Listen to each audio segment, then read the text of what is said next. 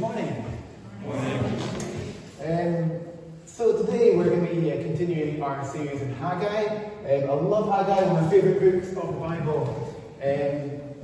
One of the most challenging things about reading the Bible is knowing where to start. Have you ever felt like that, where I want to read it, but I don't really know today, this morning, this afternoon, what page do I open it to? Where do I really begin? I feel like that's pretty common to a lot of life. I remember when I was at the RGU many years ago now, I joined the Christian Union. And the Christian Union had a great bunch of guys and girls that had a lot of energy and excitement and passion for the Lord, and really reaching out across the campus. But I remember one time I was sat in our weekly gathering, chatting away with some of my friends, and I realised that quite a few of them were really struggling in terms of how they read the Bible. They didn't really know where to open it up. And for most of them, what really had happened was they read the same books over and over and over. They would read the Gospels, they would read Acts, read the letters, maybe Genesis, maybe Exodus, and just often read the same things over and over. And they didn't really have that same passion. Where do I open this up today? And I was chatting with them, and I encouraged them to try something out. Try opening your Bible at the book of Judges, and then just keep reading. I go, Judges, Ruth, 1 Samuel, 2 Samuel, 1 Kings, 2 Kings. If you skip Chronicles, get the same thing again. Ezra, Nehemiah, Esther. You've got, so many books about a really strong running storyline. And it really it feels natural just to follow God's story through. And it's a good way to revitalize the way we're reading the scriptures. And generally, my friends tried that out and said, yeah, this is awesome. There's so much of the Bible that I've never really opened to this point. And because the thing is that if you read the same things over and over, it's a bit like going to Tesco's, but only visiting one section. Imagine you had a friend who said, I love going to Tesco's, but I'm a bit bored. I can never find anything new to eat.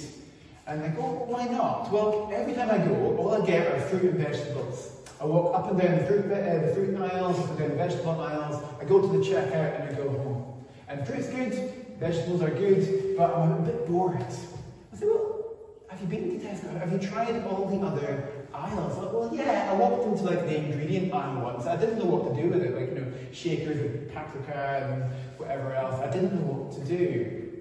Well, come with me, my friend. Let's go and visit some new sections. Let's go to the bakery. Let's go to the frozen food section, the ready meals, the underrated, or whatever you want to call it, But if you walk the full length and breadth of Tesco, you will find many interesting aisles and foods and things. And the analogy begins to break down because there's a lot in Tesco that you really don't need. But in the Bible, this is all here for us. Every single page in here is the authentic record of what God has done with his people through history, and it is all here for us. There are pages in the Bible that God has prepared for you at different points in your life, that when you open it up in that moment, at that stage, there's a message waiting for you right there and then. And if we don't open all the pages of the scriptures, we often don't get the benefit of these things. So today, we are working from Haggai, but I feel like if we only open these 4 verses, we miss everything that is actually going on here. So today, we're going to go we're going to look at Haggai through the lens of Jeremiah. Jeremiah is one of the biggest books in the Old Testament. There's a lot of good stuff in here that helps us understand what is going on. But why? Why on earth, Steve? Why are we going through Jeremiah? So I've got a little timeline here. I don't know how easy it is to see on the screen. I'll tell you what, I'll just fire that through to the group chat that we've got as well, if you want to see it closer up. But this is the timeline that we have for the Old Testament, at least for this point in Haggai. Haggai in the top right, around 520 BC. And then other than that, you've got all all these other books that give you all the context as to what's going on. I believe Paul did a great job last week looking at some of Ezra and how that ties in. This kind of blew my mind the first time I realised this, because I started this way. I started looking at Haggai many years ago. It was the first book I really dug into in this part of the Bible. And then I discovered how many books there are right next to it that help you understand. And the more you read, the more you get. It kind of puts all the context together. So you've got Zechariah there at the same time as Haggai. You've got Ezra, there's Esther, and then Nehemiah comes a little bit later. But a lot of books that really are all at exactly the same moment in history and help you to understand more of what's going on. So, but if you go to the left-hand side, in yellow, you'll see in 2 Kings and 2 Chronicles, it goes through the last 7 kings of Judah. So you get to see all, the final days running up to the exile when God's people were ejected from the promised land, kicked out of Judah, kicked out of Jerusalem. When the city was flattened, the walls were broken down, the temple was destroyed. It's a big moment in history. And beyond that, at the top, you'll see a couple of the major prophets. You've got Jeremiah, Ezekiel, and Daniel, each speaking to slightly different people at slightly different times, but effectively giving us a better understanding of the whole that is going on here. So you might ask, why Jeremiah? It's so far, you've got like almost 100 years there from one to the other. Why would we be looking at Jeremiah this morning? So Jeremiah was the last prophet to speak in Jerusalem before Jerusalem was destroyed. And then Haggai is the first prophet to speak in Jerusalem after it was restored. So we can compare one with the other to see what's going on in the hearts of the people. So when you're looking at the Old Testament, one of the challenges can be that there's a lot recorded there. It says a lot of good things that happen. It says a lot of bad things that happen. It doesn't always comment on which are which. It doesn't say that was a really good thing to do, that was a really bad thing to do. One of the helpful questions can be, what is the state of the people's hearts in this moment? First of all, are they at peace? Are they in that moment of blessing where the Lord is blessing them there in the promised land? Are they perhaps a bit distant? That they've come from blessing, but they're a bit far away from the Lord at this moment. They could be closer to Him. If they persist in that distanceness, are they in a state of rebellion? Actively turning away from God, turning towards idols, turning to other sources of salvation, other kingdoms. Egypt will save us. Babylon will save us. Baal will save us, and turning away from the things of God. And eventually, when they persist in the rebellion long enough, for enough centuries, that's the scale that we're on, are they in exile? Have they been ejected from the promises of God and are there apart from Him? Now, if you look at the lines there on the chart, they're all one way. It feels a bit kind of inevitable. The people want to be back in a place of peace, but how do you get back to peace from being in rebellion? How do you get back to peace from being distant? Well, actually, it's always the same. It is through repentance. You can't just go back to peace. You want to be in peace, you can't just go back to peace. You have to go through repentance. It's available at any moment. When people are distant, they can repent. When they are in rebellion, they can repent. And when they're in exile, they can certainly repent. And it's through that repentance that they're finally able to get back to that place of peace with God. So a bit like an introduction there to get some concepts, but we're going to spend really a lot of time looking at the book of Jeremiah. So I would encourage you, if you've got your Bible, open it up, hold it your app. We're going to do quite a lot of reading this morning. More of this, less of me. And so please do follow along. We'll start in Jeremiah. We'll have the verse will come up here, make it a bit easier to follow along. Jeremiah chapter 1, starting from verse 1. The words of Jeremiah, the son of Hilkiah, one of the priests who were in Anathoth in the land of Benjamin. Where is this? Where is Anathoth? Where is Benjamin? literally about 3 miles from Jerusalem. He grew up kind of a stone's throw from Jerusalem. It's why he then is such a prominent prophet in Jerusalem. Verse 2. To whom the word of the Lord came in the days of Josiah, the son of Ammon, king of Judah, in the 13th year of his reign. It came also in the days of Jehoiakim, the son of Josiah, king of Judah, and until the end of the 11th year of Zedekiah, the son of Josiah, king of Judah, until the captivity of Jerusalem in the 5th month. In other words, Jeremiah was prophesying in Jerusalem 30 years before the exile.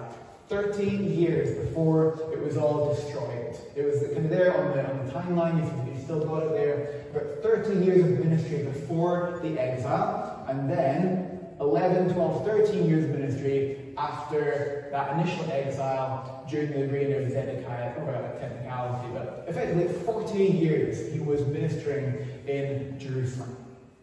Verse 4. Now the word of the Lord came to me, saying, before I formed you in the womb, I knew you, and before you were born, I consecrated you. I appointed you a prophet to the nations. Then I said, Lord God, behold, I do not know how to speak, for I am only a youth.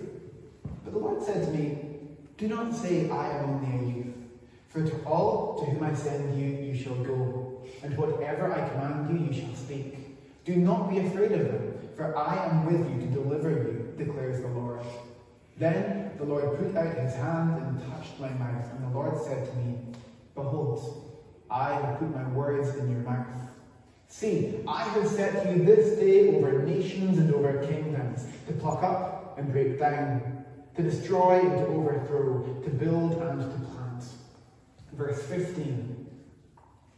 For behold, I am calling all the tribes of the kingdoms of the north, declares the Lord, and they shall come, and every one shall set his throne at the entrance of the gates of Jerusalem, against all its walls all around, and against all the cities of Judah. And I will declare my judgments against them, for all their evil in forsaking me. They have made offerings to other gods, and worshipped the works of their own hands. But you, dress yourself for work, arise, and say to them everything that I command you. Do not be dismayed by them, lest I dismay you before them. And I, behold, I make you this day a fortified city, an iron pillar, and bronze walls against the whole land, against the kings of Judah, its officials, its priests, and the people of the land. They will fight against you, but they shall not prevail against you, for I am with you, declares the Lord, to deliver you. So Jeremiah starts off. He is a young guy. He has not got any experience in speaking or sharing the things of God. And God says, I am making you my prophet to my people. And at this point, Jeremiah, he's a little bit young. He's a bit, naive is maybe the wrong word, but he doesn't get it. He doesn't get how hard this is going to be. The people are far from God at this moment. He's going to speak to them again and again and again, and they will not listen.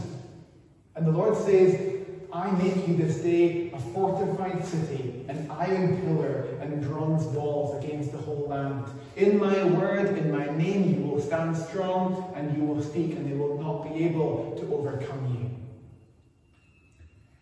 Verse 1 of chapter 2. The word of the Lord came to me, saying, go and proclaim in the hearing of Jerusalem. Thus says the Lord, I remember the devotion of your youth, your love as a bride, how you followed me in the wilderness, in a land not sown. Israel was holy to the Lord, the first fruits of his harvest. All who ate of it incurred guilt. Disaster came upon them, declares the Lord. Hear the word of the Lord, O house of Jacob, and all the clans of the house of Israel. Thus says the Lord, what wrong did your fathers find in me, that they went far from me, and went after worthlessness, and became worthless?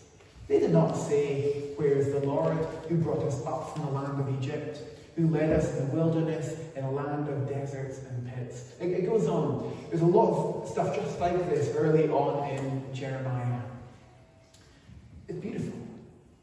We hear God speaking lovingly about his people. lovingly about the nation that he rescued up out of Egypt, that he called them, he rescued them. You are mine and I love you. This is a message we see again and again. Sometimes in the culture we hear other things. We hear this concept that God in the Old Testament is mean, angry, looking to squish and smoosh for every little wrong.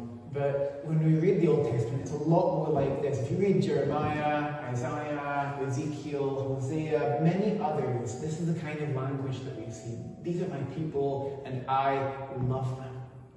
And we feel Jeremiah's heart coming closer to the heart of the Lord. As these chapters unfold, he gets a better understanding of the love that God has for his people. He understands more of what God wishes to speak to them. And that ultimately makes him more effective. It's the same with us. When we read the scriptures, when we pray, we are less effective when we don't understand God's heart. The more that we understand his heart for the people around us, for our families, for our friends, for us, the better we can speak into situations, the better we can pray, the better we can reach out to those around us. When you can say with confidence to somebody that God loves them, because you know he loves them, not just because you read it on a page, but because you know his heart. Chapter 4, verse 5.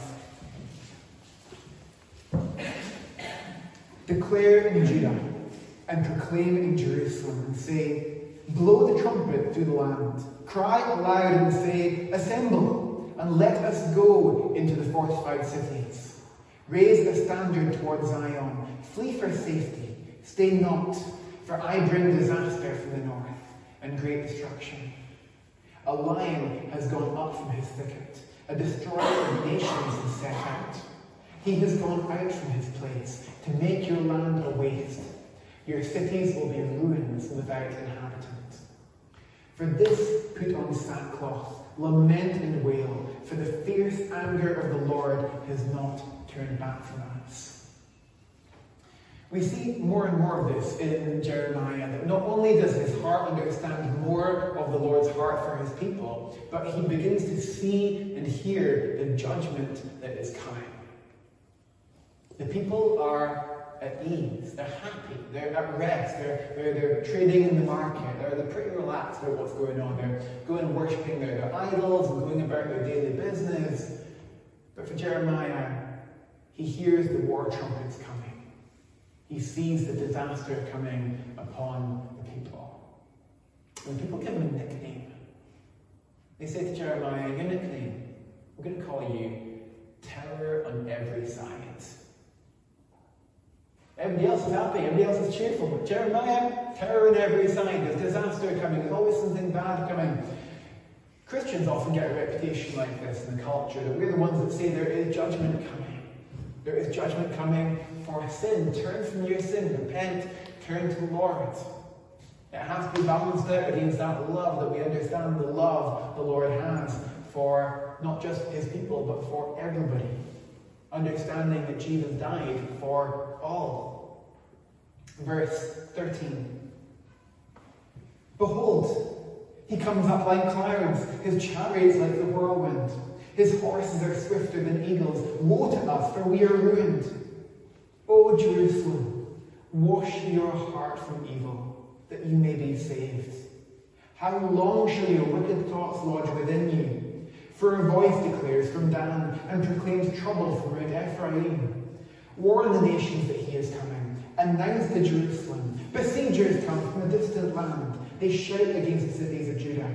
Like keepers of a field are they against her all around, because she has rebelled against me, declares the Lord. Your ways and your deeds have brought this upon you. This is your doom, and it is bitter. It has reached your very heart. My anguish, my anguish. I writhe in pain. Oh, the walls of my heart. My heart is beating wildly. I cannot keep silent. For I hear the sound of the trumpet, the alarm of war. Crash follows hard on crash. The whole land is laid waste. Suddenly my tents are laid waste, my curtains in a moment. How long must I see the standard and hear the sound of the trumpet? For my people are foolish. They know me not. They are stupid children. They have no understanding. They are wise in doing evil, but how to do good they know not. There's a lot of language like it, especially the first 7 chapters of Jeremiah. Sometimes it's really hard. You read it and you're like, who is speaking here? Is this Jeremiah? Is this the Lord? It's really hard to tell. He's so close to the Lord that his word and the Lord sound very similar to each other. Jeremiah chapter 7, starting from verse 16. As for you, do not pray for this people, or lift up a cry or prayer for them, and do not intercede with me, for I will not hear you. Do you not see what they are doing in the cities of Judah and in the streets of Jerusalem? The children gather wood, the fathers kindle fire, and the women knead dough to make cakes for the Queen of Heaven. And they pour out drink offerings to other gods, to provoke me to anger. Is it I whom they provoke, declares the Lord? Is it not themselves, to their own shame? This happens 3 times in the early part of Jeremiah. Jeremiah, he senses the judgment of the Lord coming. His love for the people is so deep, and so he tries praying out, Lord, have mercy. Lord, turn away from your judgment. Turn away from this disaster. And 3 times the Lord says, no, you don't get it. You do not see the people. You don't see how far their hearts are from me. You don't get it. Jeremiah, stop. Look, see what's going on. Jeremiah begins to grasp more of the Lord's heart and where the people are at. And this happens when we pray. This happens when we pray. Sometimes we think that prayer is all a matter of, I pray for this, yes, this happens. I pray for that, yes, that happens. Sometimes prayer is a conversation where we pray for something again and again and again, and the Lord says, hang on, you don't understand. Look at this, understand what's really going on under the surface. Let's step backwards for a second to Jeremiah chapter 5, where the Lord helps Jeremiah see a bit more of what's going on in people's hearts. The Lord challenges Jeremiah. Run to and fro through the streets of Jerusalem. Look and take note. Search her squares to see if you can find a man, one who does justice and seeks truth, that I may pardon her. Though they say, as the Lord lives, yet they swear falsely. O Lord, do not your eyes look for truth? You have struck them down, but they felt no anguish. You have consumed them, but they refused to take correction. You have made their faces harder than rock. They have refused to repent. Then I said, these are only the poor. They have no sense, for they do not know the way of the Lord, the justice of their God. I will go to the great and will speak to them, for they know the way of the Lord, the justice of their God. But they all alike had broken the yoke. They had burst their bonds. As we get into the middle and end of Jeremiah, we see this play out again and again and again. One time, Jeremiah spoke to the people on the brink of disaster. He said, turn back, turn to the Lord. And the people listened. They listened, and they repented, and they let go of all their slaves. They pronounced freedom in all of Jerusalem. And then a day later, they turned around and said, that wasn't a good idea. Let's take all our slaves back. So close. That's the closest we come to repentance in the book of Jeremiah. The people's hearts are so far from the Lord. We don't have time to look at it this morning, but there's a passage in Jeremiah 36 where King Jehoiakim, one of the last ones before the exile, he's sitting in his winter palace. And he's sitting by the fire, getting warmed up by the fire in the winter. And somebody brings him the scroll of Jeremiah with all of his prophecies written on it. The prophecies that Jeremiah has spoken against Jerusalem, against Jehoiakim, against all of Judah and Israel. And what Jehoiakim does is he reads it, and every 5 lines or so, he takes his pocket knife, he cuts off the prophecy, and he throws it into the fire. utterly rebellious against the Lord who has made him king. And the last bit we're going to read is from Jeremiah 42, if you follow with it. It's quite a long passage. This is actually after the exile and after the destruction of Jerusalem. So Jerusalem has been razed to the ground, the walls have been destroyed, the temple has been destroyed. There are only a handful of people left in the land. A few people left behind by the Babylonians, and they come to Jeremiah in chapter 42.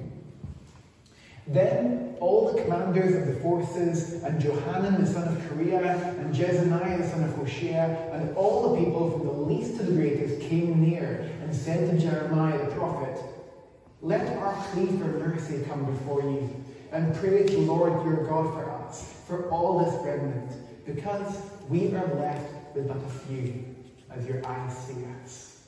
That the Lord your God may show us the way we should go, and the thing that we should do." Jeremiah the prophet said to them, "I have heard you. Behold, I will pray to the Lord your God according to your request, and whatever the Lord answers you, I will tell you. I will keep nothing back from you." This sounds like the repentance coming, doesn't it? Jeremiah had been prophesying in Jerusalem for 40 years. He's not a young man anymore. Probably in his 60s, 70s. It sounds like the people were finally ready to repent after the destruction of Jerusalem. Verse 5, "Then he said to Jeremiah, May the Lord be a true and faithful witness against us, if we do not act according to all the word with which the Lord your God sends you to us. Whether it is good or bad, we will obey the voice of the Lord our God, to whom we are sending you, that it may be well with us when we obey the voice of the Lord our God." At the end of the 10 days, the word of the Lord came to Jeremiah. Then he summoned Johanan the son of Kareah, and all the commanders of the forces who were with him, and all the people, from the least to the greatest, and said to them, "Thus says the Lord, the God of Israel, to whom you sent me, to present your plea for mercy before him. If you will remain in this land, and I will build you up and not pull you down. I will plant you and not pluck you up, for I will lend the disasters I did to you. Do not fear the king of Babylon, of whom you are afraid. Do not fear him, declares the Lord, for I am with you, to save you and to deliver you from his hand. I will grant you mercy, that he may have mercy on you, and let you remain in your own land. But if you say, we will not remain in this land, disobeying the voice of the Lord your God, and saying, no, we will go to the land of Egypt, and where we shall not see war, or hear the sound of the trumpet, or be hungry for bread, and we will dwell there. Then hear the word of the Lord, O remnant of Judah. Thus says the Lord of hosts, the God of Israel. If you set your faces to enter Egypt and go to live there, then the sword that you fear shall overtake you there in the land of Egypt, and the famine of which you are afraid shall follow close after you to Egypt, and there you shall die. All the men who set their faces to go to Egypt to live there shall die by the sword, by famine and by pestilence. They shall have no remnant or survivor from the disaster that I will bring upon them. And we jump to 43 verse 1. When Jeremiah finished speaking to all the people all these words of the Lord their God, with which the Lord their God had sent him to them, Azariah the son of Hoshea, and Johanan the son of Kareah, and all the insolent men said to Jeremiah, You are telling a lie. The Lord our God did not send you to say, Do not go to Egypt to live there. But Baruch, the son of Neriah, has set you against us, to deliver us into the hand of the Chaldeans, that they may kill us or take us into exile in Babylon. So Johanan the son of Kareah, and all the commanders of the forces, and all the people did not obey the voice of the Lord to remain in the land of Judah. This is the final tragedy of Jeremiah. That when it's all done and the city lies in ruins, the people are still in rebellion against the Lord.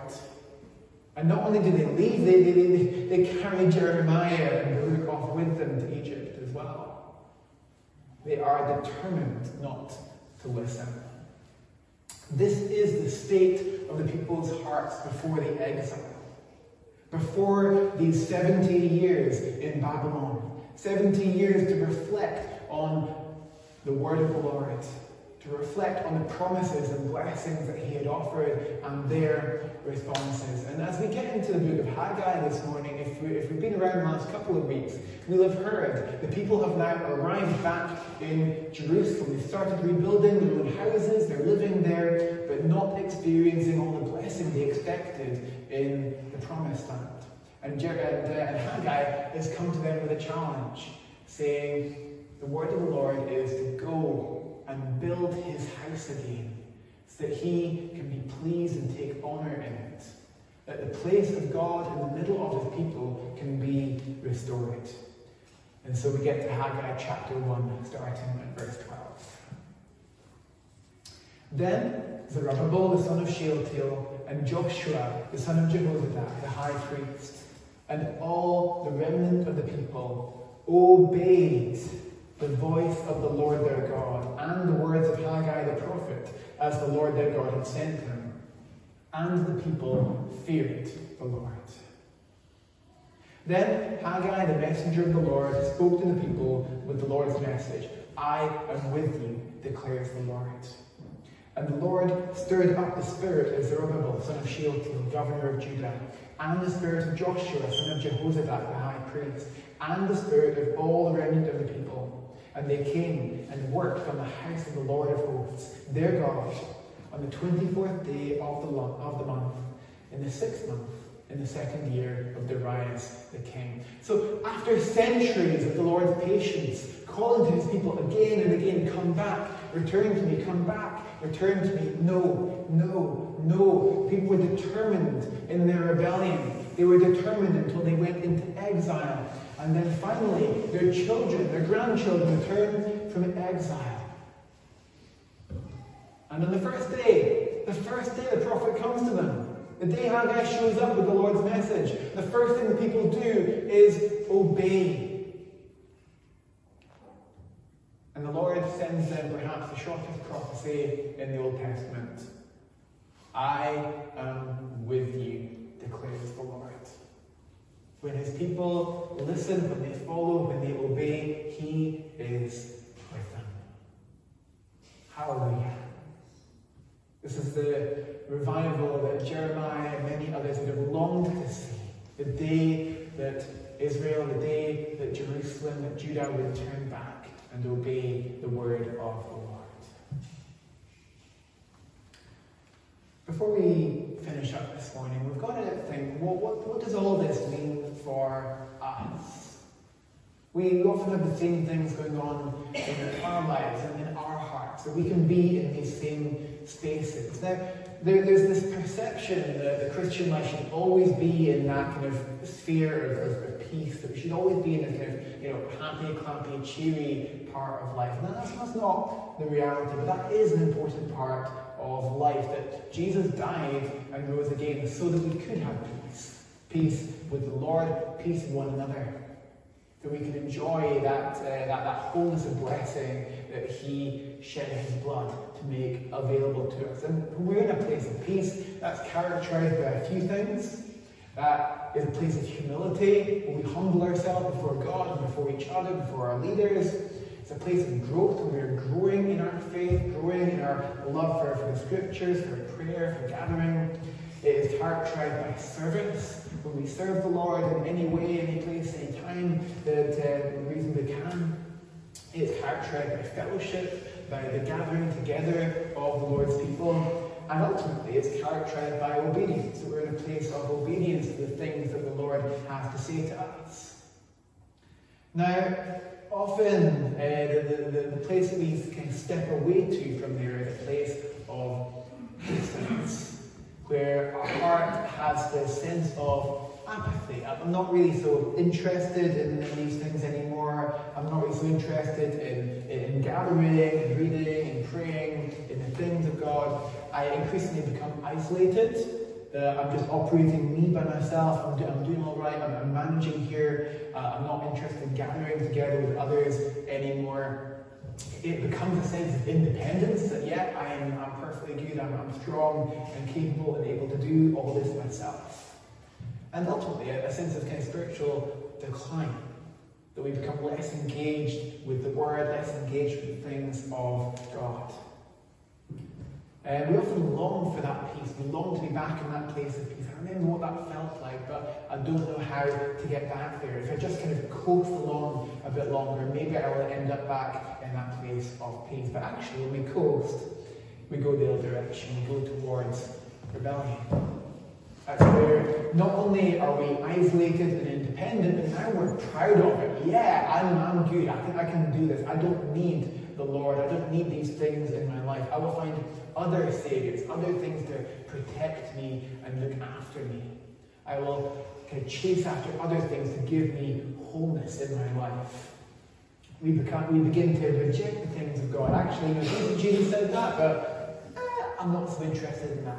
I don't believe it. I don't want to follow it. And it becomes a general kind of disinterest towards the things of God. And if we persist in rebellion, one of the places that we can end up is in a place of exile. But it's not really a clear theology of exile in the New Testament, but I think we see things like this in practice. That often when we cut ourselves off from the things of God, or perhaps if we are pushed away because of things that we've done or whatever, we end up in a place that is further away, where we're in a place of confusion, hurt, desperation, emptiness, and just really kind of feeling that distance between us and God. And the thing is, regardless of where we are in any of these spaces, the answer is always the same. And there is a space, a healthy space of repentance and returning to the things of God. Now, what does that look like? It looks like mourning, where we are in a place where we are mourning the things, the mistakes that we've made, the distance that has grown between us and God, or us and God's people. It's a place where we are seeking after the things of God again. We are reforming our life practices, changing the way I do my life from day to day. How can I bring the Lord into my everyday life? How can I restore the presence of God in my community, in my family, in my own life? And ultimately, in regathering together with the people of God. And the thing is, if I finish this diagram the same way the original one was, it would feel a little bit inevitable. It would feel like from peace, we always have to go away from God, come back to repentance, and then it kind of becomes a bit of a vicious circle. In practice for us as Christians, it is not inevitable. It's a two-way thing. That when we're in a place of peace and wholeness with the Lord, we will often then return to a place of repentance. Actually, I still need to change parts of my life. I still need to change parts of kind of what I'm doing and who I am and come back to God. I need to make the Bible more a priority in my life. I need to make gathering a priority. We can healthily move back and forth between these things. There's a wonderful quote from a guy called Jeremiah Burroughs, different Jeremiah, of course.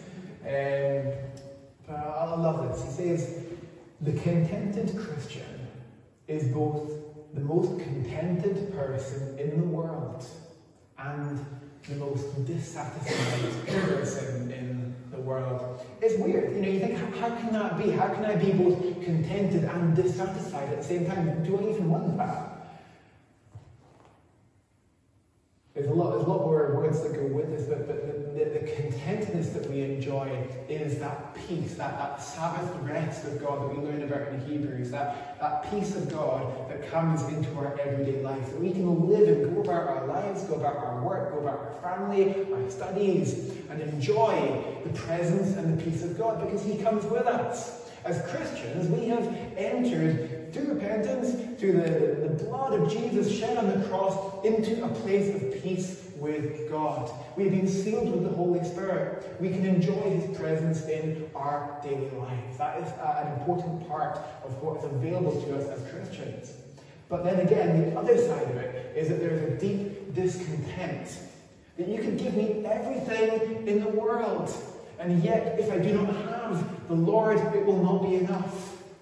That I am dissatisfied with not seeing the Lord's presence in all of my community, in all of my family, in not seeing His kingdom coming into every area of my life. That deep dissatisfaction that drives us to read, to pray, to seek, to gather, to drive the kingdom forward, to pray that the Lord would make these things available and possible.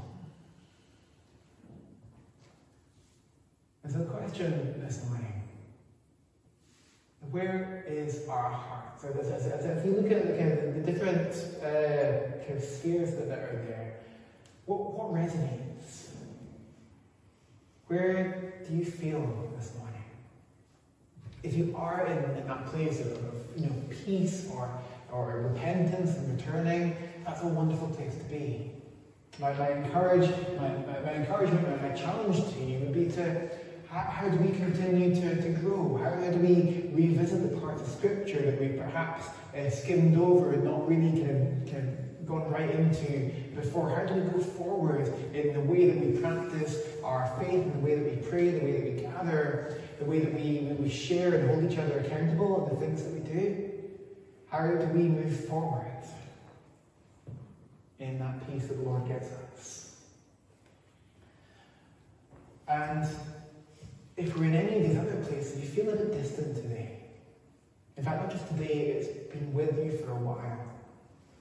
You feel that distance growing between yourself and the Lord and others. Wherever you are, these things, the only way back, you think, I want to be back at peace. I want to be back at the peace that I had before. Where is my peace gone? I just want to be at peace again. If I just keep going, I'll find that peace eventually. But actually, it always comes through returning, through repenting. Saying, Lord, I'm not happy with that distance. I'm not content in how isolated I have become, how proud I have become, how self-reliant I am. I repent and come back to you. And the beautiful thing we know from this morning's passage is that when we repent, when we return to the Lord, His message is clear and it is consistent. It was offered there in Jeremiah. Did he catch it? When Jeremiah was speaking to the last people, the people who were determined to leave and go to Egypt, the Lord said, if you will just obey, come back, return, I will be with you, I will bless you. I relent in the things that I have done, I will bless you. And the same message comes here to the people when they are obedient. I am with you, declares the Lord. If we have the Lord on our side, who can be against us? We can be that iron wall, that fortified city. If we are trusting in the words of Jesus, nothing else can overpower us or come against us. Nothing can storm that keep and take away our peace. If the Lord is for us, then who can be against us? Let's take a moment to pray. Lord Jesus, we thank you so much for this day. We thank you for this time together in your words. We thank you for all of your servants who have gone before us in the Bible, after the Bible. We thank you for how many brothers and sisters we share with who have poured out their lives to you and set a wonderful example for us. Lord, we know that our hearts are not always close to you. When we are alone and by ourselves, we often feel that distance, that emptiness. We long for that peace in our hearts and in our lives. Lord, would you give us wisdom?